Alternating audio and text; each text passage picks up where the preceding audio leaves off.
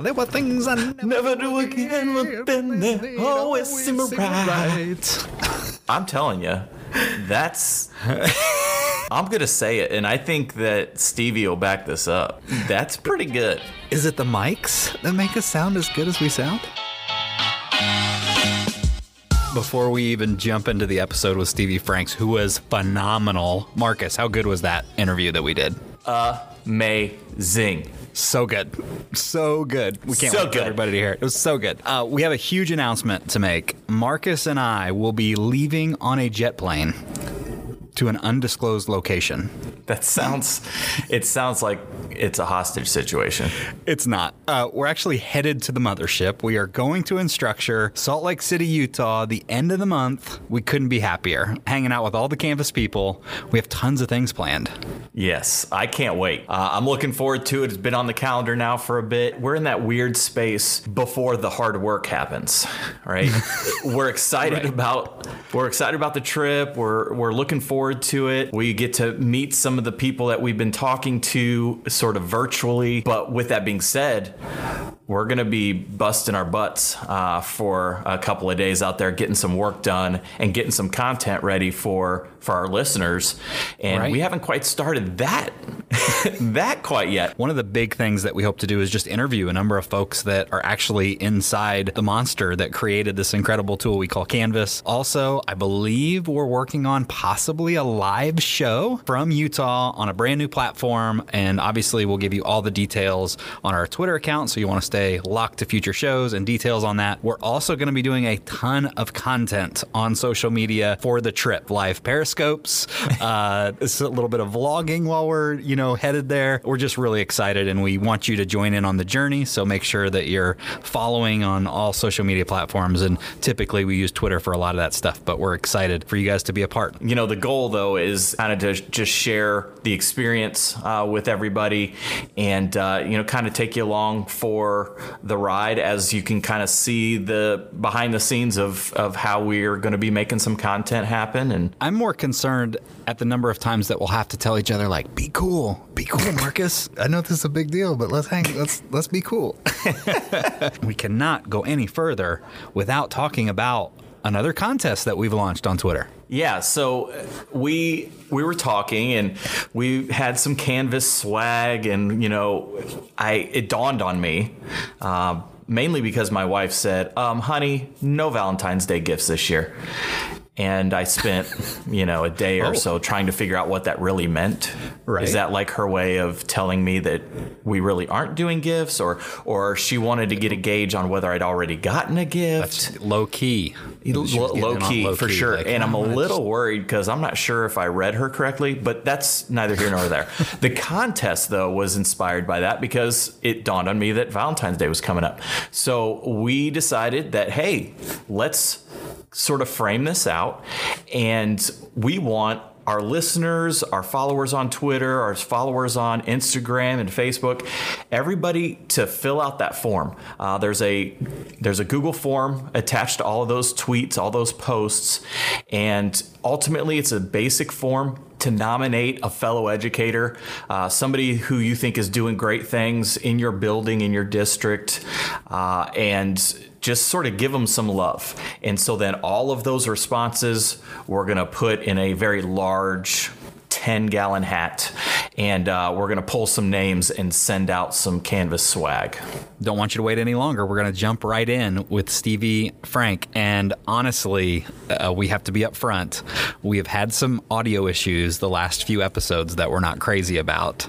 And we have killed off one of the platforms that we previously used. Maybe we shouldn't say the name, but we are killing that platform off today. Rest in peace. Right. We're trying something new, and we're really excited about possibly getting away from having to do extra work to get the episode to the level that we'd like. So you might hear a few glitches during this episode, but hopefully nothing that distracts you from the great content that Stevie puts down. So without further ado, here is episode 14 with Stevie Frank on the Canvas Casters podcast.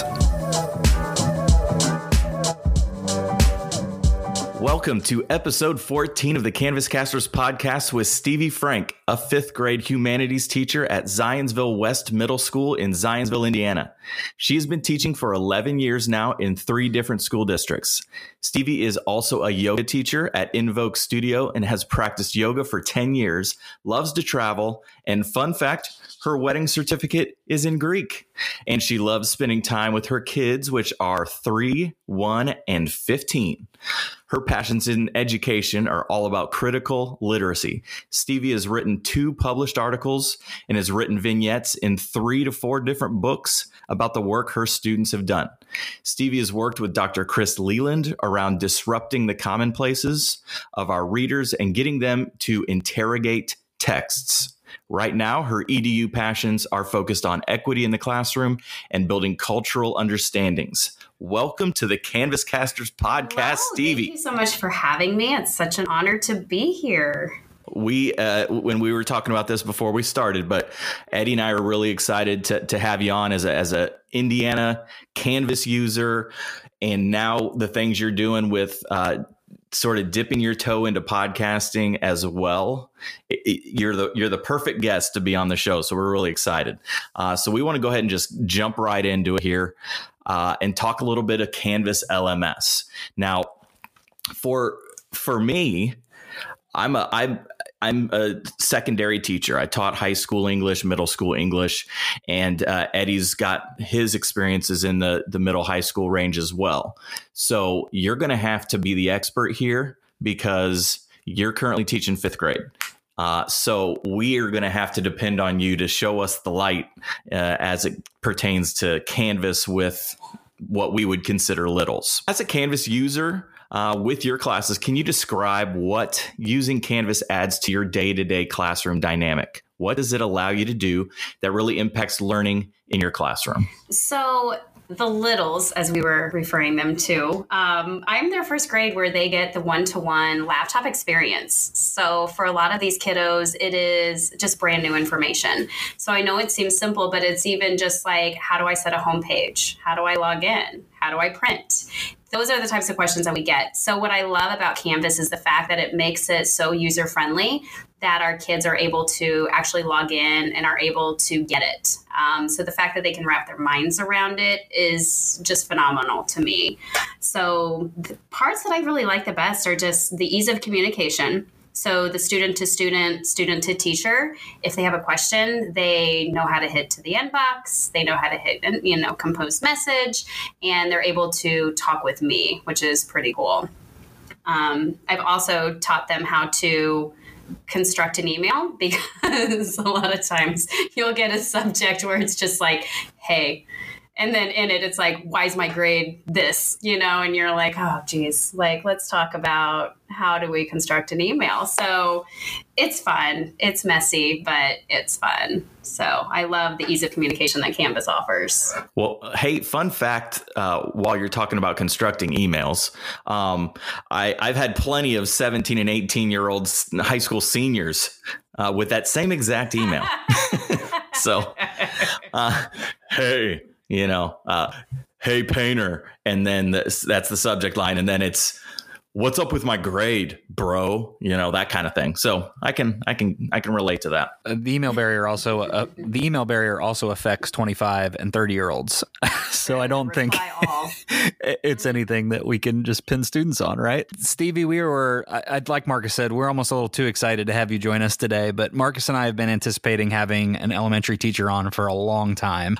There was some cheers and jeers from our Twitter fam that's been kind of asking, like, can we get a Canvas for Littles episode? We've had secondary on, we've had academia on, like it's been this crazy whirlwind, and we haven't done it on purpose. By no means have we neglected the Canvas for Littles episodes, because they're going to come in a flurry here now that we've recognized there might be a little bit of an audience that we've missed out on. And Marcus knows that I'm really on the fence about the use of technology for little kids. As my daughter grows older, I'm constantly asking myself, kids at that pre through 1st grade stage, how much technology do we really need to expose them to? And as you said, kind of the first grade, they're being exposed to one-to-one. So as an elementary teacher in that upper grade level, what was your initial reaction to using Canvas? I was very excited, actually, to delve into the world of technology with students, with fifth graders, because I felt like there was just this, when I was teaching without it, I felt like I wasn't teaching to the world the kids knew.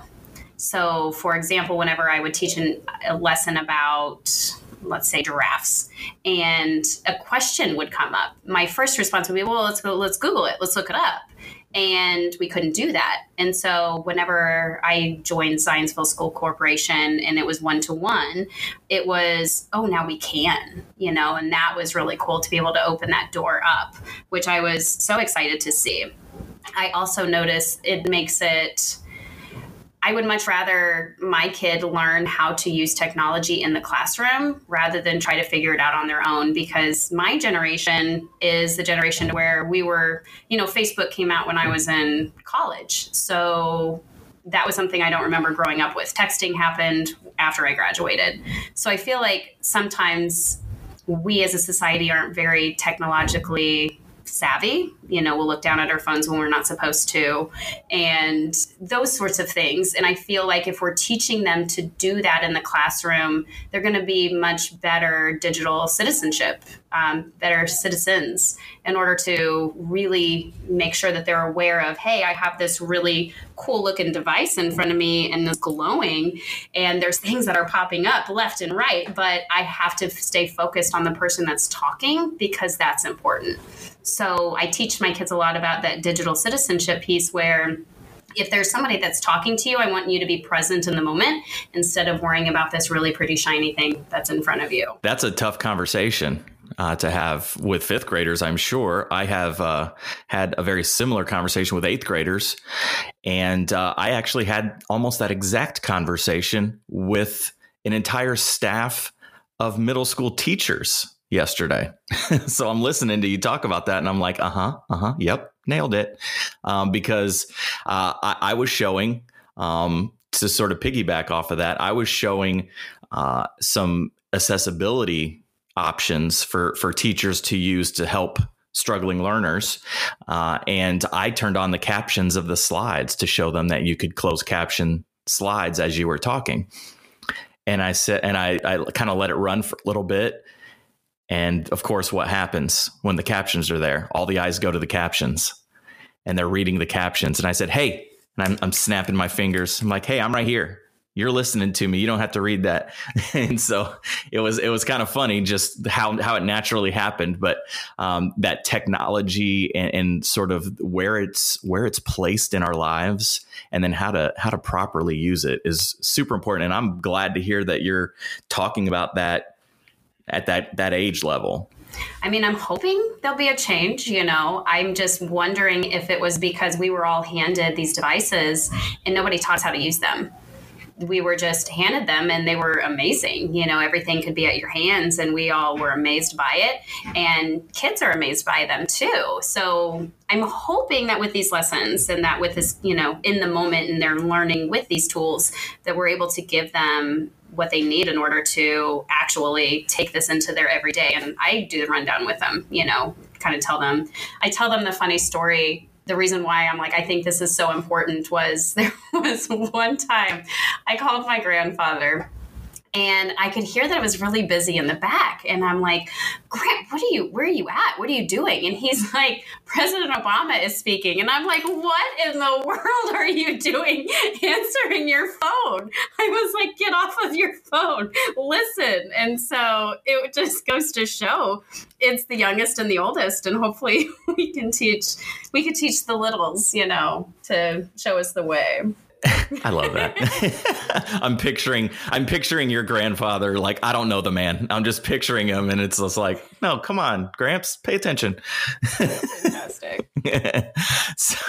So we've kind of been hinting at this question that I want to ask you, because the whole concept, and I've had numbers of conversations with teachers at all grade levels about, when we design content, when we build out content, a lesson, a module, something along those lines in our LMS. Pick an LMS. Ours happens to be Canvas. But when you're building that content and you're thinking about your audience, fifth grade, when I'm thinking about my audience at this point, eighth graders and frankly, at this point, teachers, adult learners. Eddie's got high school folks. He's got adult learners. He's doing PD for teachers. The same thread comes up so many times, and it's about knowing your audience and how to design so that they can thrive within what you're providing.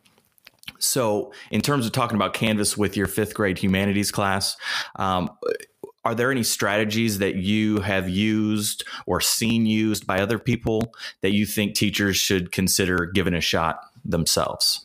I think the biggest thing is trying to get out of the mindset that they have to do everything pen and paper. Like if they don't do it pen and paper, then, it's not going to be authentic. Or the number one complaint I would think I hear is it just takes so much more time. And it does at first, because you have to teach your kids how to access different places. You have to teach them where to click. You have to teach them where to go to find this. But then once they've learned the nuances of it, then they're able to get on there more frequently. So what I love about Canvas is that, say, for example, they just turned in an Explore journal that they completed. And so on Canvas, they have that rubric to where I could write on there, because we're a standards-based grading system here in Zionsville, where I gave them 5 different grades for this journal, and one of those grades being writing, word choice. And so if a student used a particular word that I was like, we need to come up with a stronger word choice, I can go right into their place, right into their paper, highlight it, and write the note off to the side. And I find myself writing more feedback, like academic feedback, than I did before. So because there's more room on the paper, quote unquote, I'm, writing paragraphs off to the side. And then they're able to actually see and understand what I'm talking about. And I really like that. So then whenever they're trying to redo an assignment, they can simply just go back to my feedback, see what they need to change exactly, and then they can make those corrections and then resubmit it. So then that way I can say, did you learn what you were supposed to learn, and show me evidence of that. So I would say that would probably be my biggest plus with that. It does take longer, but I don't know. I like it. I like using it a lot more, and I don't have to make copies. So I don't have to worry about, being caught with like a deer in headlights because I forgot to make copies, which I'm really bad at. So. Details of InstructureCon 2020 have finally been released, and you don't want to miss your chance at this exciting 3-day educator-led professional development. Everything you've heard through the past 10 plus episodes, the insights, the student success, the tech, it can all be at your fingertips and your guitar picks as InstructureCon heads to Nashville, July 28th through July 30th at the Gaylord Opryland Convention Center. Also, the call for proposals is now open. Don't wait. Submit today and see you in Nashville. Links can be found in our show notes, as well as following InstructureCon on social media platforms.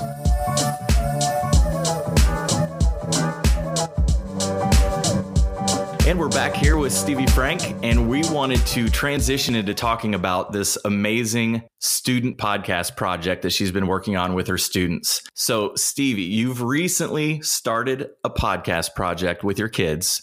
Tell us about where and how this idea came about. Wow. So let's start from the very beginning, right? I love podcasts personally, and I've recently gotten into them, I'd say about 6 months ago. My husband's been telling me about them for years, but apparently I don't realize something unless I stumble upon it myself. But I'm like, hey, have you heard about these things? He's like, yeah, Stevie. So I started listening to them, and I loved how organic they seemed. I felt like it was just taking it back in time to radio days, right? I love old radio. The whole conversation, when you start saying like, I love old radio, and it was like, oh, you're speaking my language. Well, great. Yeah, Eddie just got goosebumps. So I love old radio. I love NPR. I think they bring the news to me in a way that makes sense to me, and that seems as bipartisan as you can try to be. Then I had a parent send me an email, and she said, hey, have you heard about the Student Podcast Challenge? And I'd kind of heard it on the radio, and I felt that by a parent being like, hey, have you heard about this? I'm like, you know what? I'm gonna try to make this happen. And so that I had that in the back of my mind. And then, so I have 10 different reading groups total. So since I teach middle school, I have 2 different classes. So I have about 50 kids. And I had each of them choose a book that they wanted to read. They were the identity novels, is what I refer to them as. And each of the books had an amazing story to tell.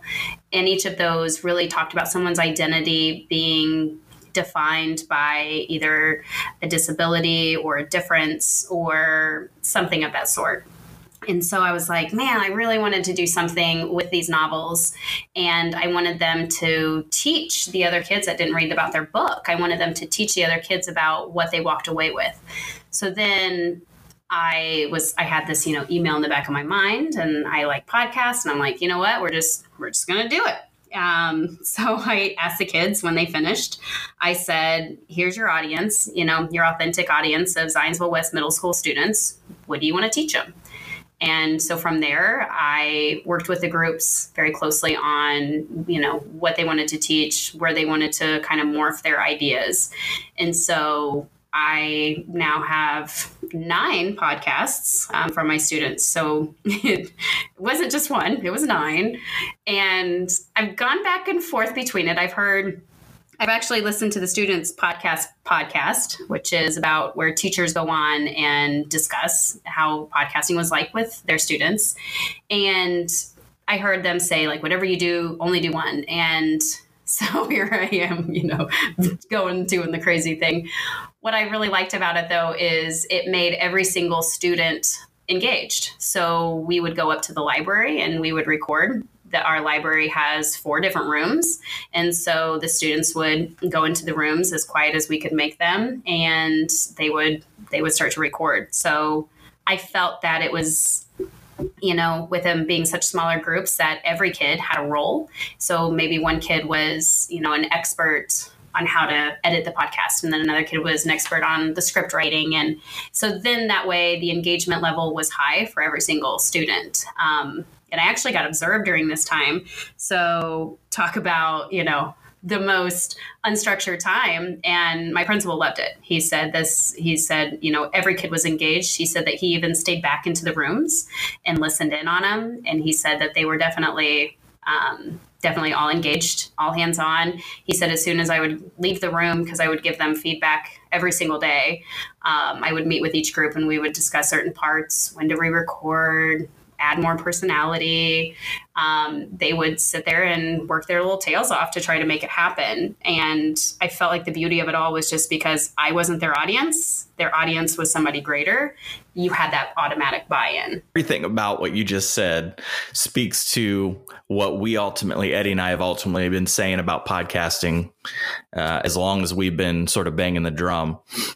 It's that student ownership piece, and it's that concept that they're creating something that they have goals and intentions for this, but it's created by them, and they truly own it, and because of that they want so badly to make it great. It's crazy the growth that's happened in the short amount of time that I've been out of the classroom. When I was teaching audio video production, I felt like I couldn't get any kid to get excited about podcasting. And in 4 years, everyone wants to do a podcast. So it is exciting to hear the engagement and the enthusiasm that's happening in a 5th grade classroom like yours. That's what gets me excited. I know we've talked before and you've asked some questions about how do I get started or where would you start? And I've tried to help where I can, but it always makes me happy to hear that other teachers are having success in that platform. And I'm so excited. I can't wait to hear what your kids come up with and how they do in the challenge. I'm excited too. I I would definitely have to say what bought the kids in was that I had them listen to podcasts beforehand. So like a month before, and I was even thinking about it with them, and I'm like, hey guys, I'm pretty sure we're going to make podcasts, but we need to listen to them. So just like any writer's workshop, you immerse yourself in that genre. So I kind of did that with them. So I created a module on Canvas, and I found all of these different wonderful resources, and I've posted it to my Twitter page too, but I shared it to Campus Commons, and they were just different podcasts that I literally just Googled, podcasts for kids, and I previewed them to make sure that they were kid appropriate. And so I got the kids' buy-in from that, because they were able to listen to a few of those and be like, oh, like I'm really into this. And so then it was just the coolest thing, because I had them write a list of noticings. Like, what do you notice about a podcast? What makes a podcast a podcast? So then the different conversations that they came with was just I will never forget this one quote from this one little kiddo. He said, I get to just sit and relax and do nothing else but listen. And I was just like, that's so powerful, because when do these kids ever sit and just listen? So I thought that was the coolest thing. The approach that you've taken and sort of the philosophy that you're enacting with this project is very much what Eddie and I have talked about, not only with podcasting, but with, for example, school news. That's a big thing too, having students create the school news on video. And in my building, we have fifth graders in the building where I'm housed, and they do school news every day on video. And everything that you just said is exactly the kind of stuff that teacher and I were working on with her kids. They know what news looks like. And in your case, now they know what podcasts sound like. And so they know they've got that sort of model example to follow. And it's just really cool to see that play out in such young people. It has been one of the neatest experiences to see my kiddos. One of the biggest hurdles that I think teachers face in general is taking an idea, like in your case, this podcast, and you're talking about, and again, you're speaking to my heart because I'm a former English teacher. So when you're talking about connecting the literature to the podcast and the process and all these things, I'm like, yes. But one of the biggest hurdles that I think teachers have is teachers are all about having good ideas. But I think what's the biggest challenge I see is you have the big idea. How do you actually, sort of pull the Band-Aid, put it into motion, take the leap the way that you did with this? So how did you overcome the hurdle and actually get to the action phase of podcasting with your students? What I felt like was the biggest hurdle was just the power of positive thinking, right? Where if you think you can do it and you're like, yep, I can do this, this is going to be positive. I think that would be the biggest message that I hope gets out today is if you have that, like, yep, I'm going to do this. And, it might be messy at times, but I'm just going to do it. And I think what was the coolest thing was I told my kids at the beginning, I've never done this before. I was like, so we're in this together. So I said, if something doesn't make sense, or if you feel like, okay, how does this work? I was like, definitely work with that on me. My first two big steps was, the first one is, Eddie, I reached out to you on Twitter, and you were more than happy to reach out with me and share some of your information with me to say, here's what it looks like. Here's some microphone ideas. Here are the framework I thought was huge. So to me, I just didn't understand the structure of a podcast. I'm like, how does it sound?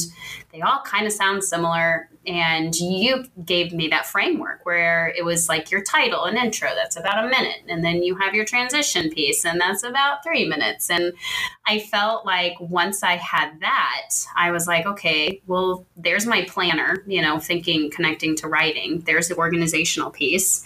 And so that really made it helpful for me. The second big piece was NPR's Student Podcast Challenge has amazing resources online, really just huge resources online. They were just amazing. And so once I started combing through that, I was like, whoa. Or you didn't even need me once you saw the NPR stuff. You were like, oh, I got it. This is all I need. And then when I read it, I was like, no one will ever ask me for anything ever again, because this pretty much explains everything you need to know. Thanks a lot, NPR. But no, you gave me the organization of it. And I think that was what, like I said, that was huge. It made a lot of the kids, and it made script writing happen. So I felt like if they didn't have that, I felt like that opened a ton of doors for kids.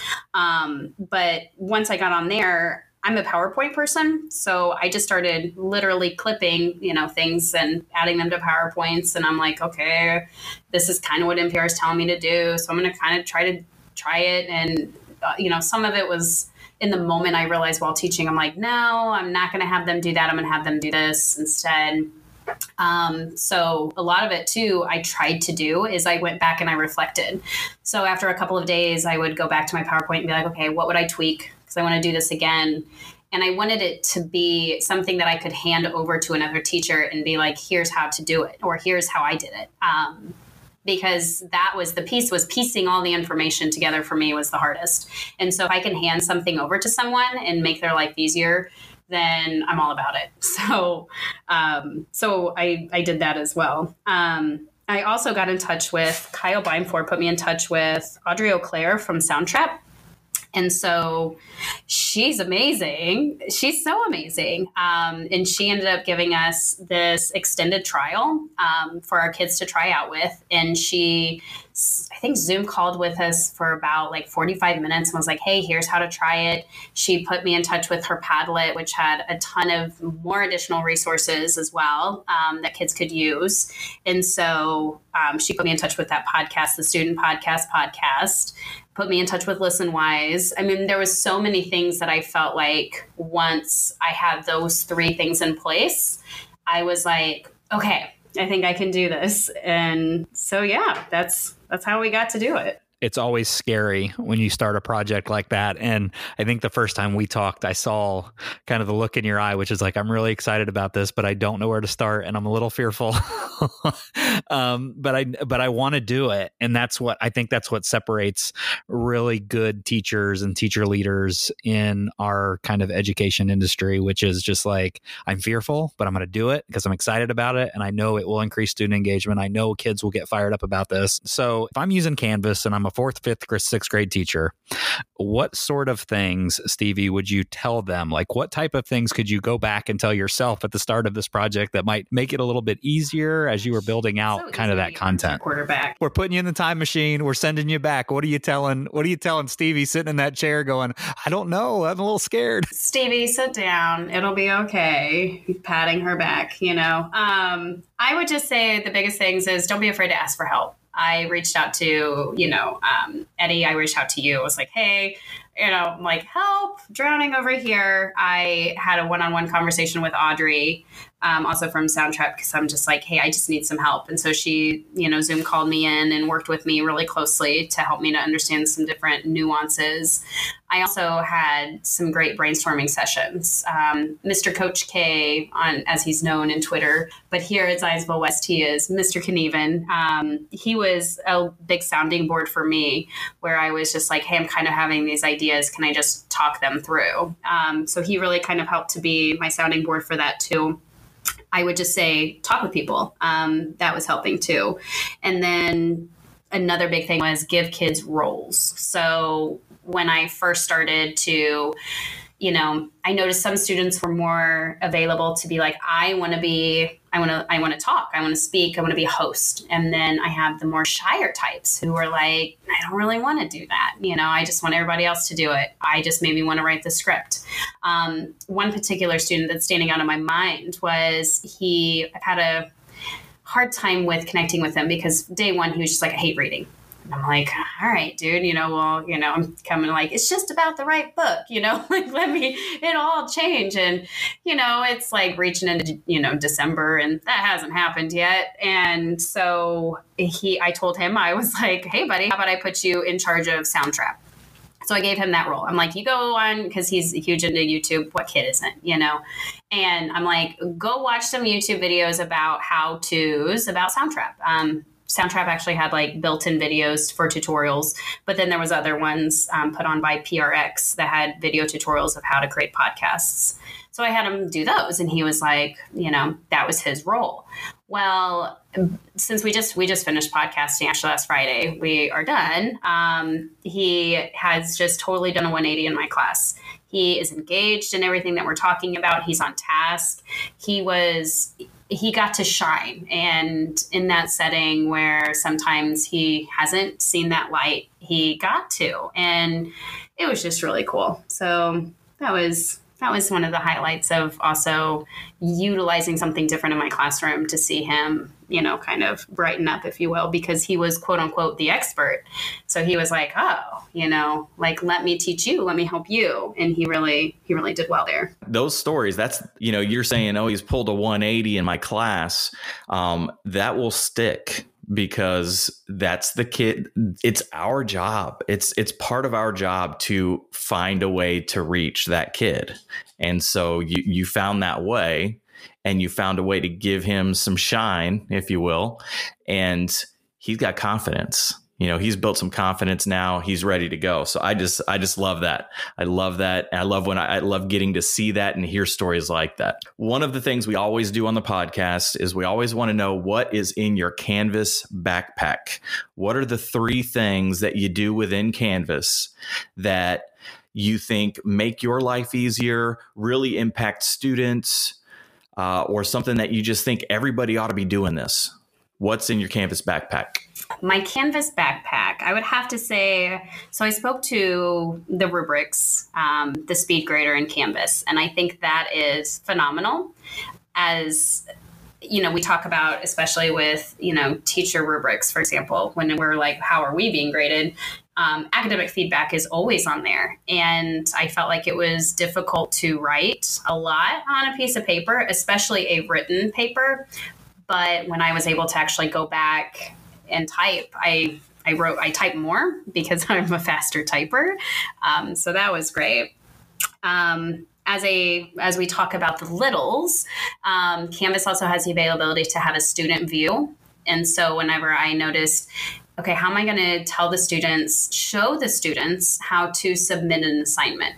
So for some, that just might be, okay, I already know how to do that. But for 5th graders, that's a big to do. So the fact that I can on Canvas switch to student view, and then I can go through, okay, how do you upload a file? How do you go find that file? How do you know, what to name it instead of document, 298? So that helped them a lot.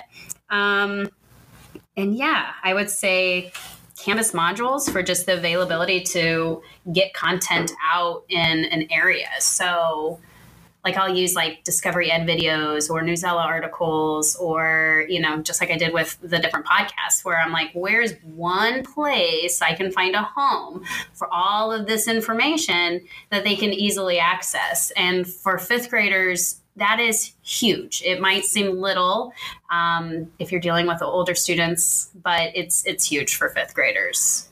That's something that we find when we talk to people and we talk about the Canvas backpack and, what are you doing and what are you using? Yes, certainly people have come on the show and just had, very sort of high level, deep sort of technical stuff that's amazing. But like you're talking about student view, and you're talking about student view as a means of modeling and showing sort of the click by click for your students, which I love. I use that. I use student view all the time because I'm a very nervous person. And so when I put something up there, I immediately think to myself, what's it look like for them? And so I go student view and I go and I look at it from the other perspective to make sure that it makes sure it's right, So student view is great for modeling and for the click by click. But it's also really great for peace of mind, frankly. The other thing that we always try to ask people here, Stevie, and you touched upon it a little bit when we were talking earlier on some people, we'll definitely put Audrey Auclair in the show notes for people to contact if they're interested in this type of thing. But who are you following on social media? Who are your go-tos when it comes to either Canvas LMS users or a podcasting? What are some resources out there for people to kind of track down when they're thinking about starting this project? So it definitely takes a village. I think that is my main theme. Don't try to do anything by yourself. There's always people willing to help. I would have to give a shout out to, I talked about him a little bit earlier, Mr. Knieven at Mr. Coach K 15. He's always doing really cool digital work in his classroom, and he's, really available to share that. His retweets always seem to kind of spark my ideas. One of which was even how to say thank you to our counselors. And so I stole an idea from him. We Need Diverse Books at Diverse Books is their Twitter handle. They're phenomenal, where they try to make sure that all kids are represented in the classroom, not just the ones that maybe we normally reach for. And that one, and at teachingtolerance_org, those two websites really kind of helped me to ensure that I was being more inclusive in my practice and ensuring that all students' voices are heard and are shown and respected in my class. Well, that's it for episode 14 with Stevie Frank. And remember, we don't work for Canvas. Canvas works for us.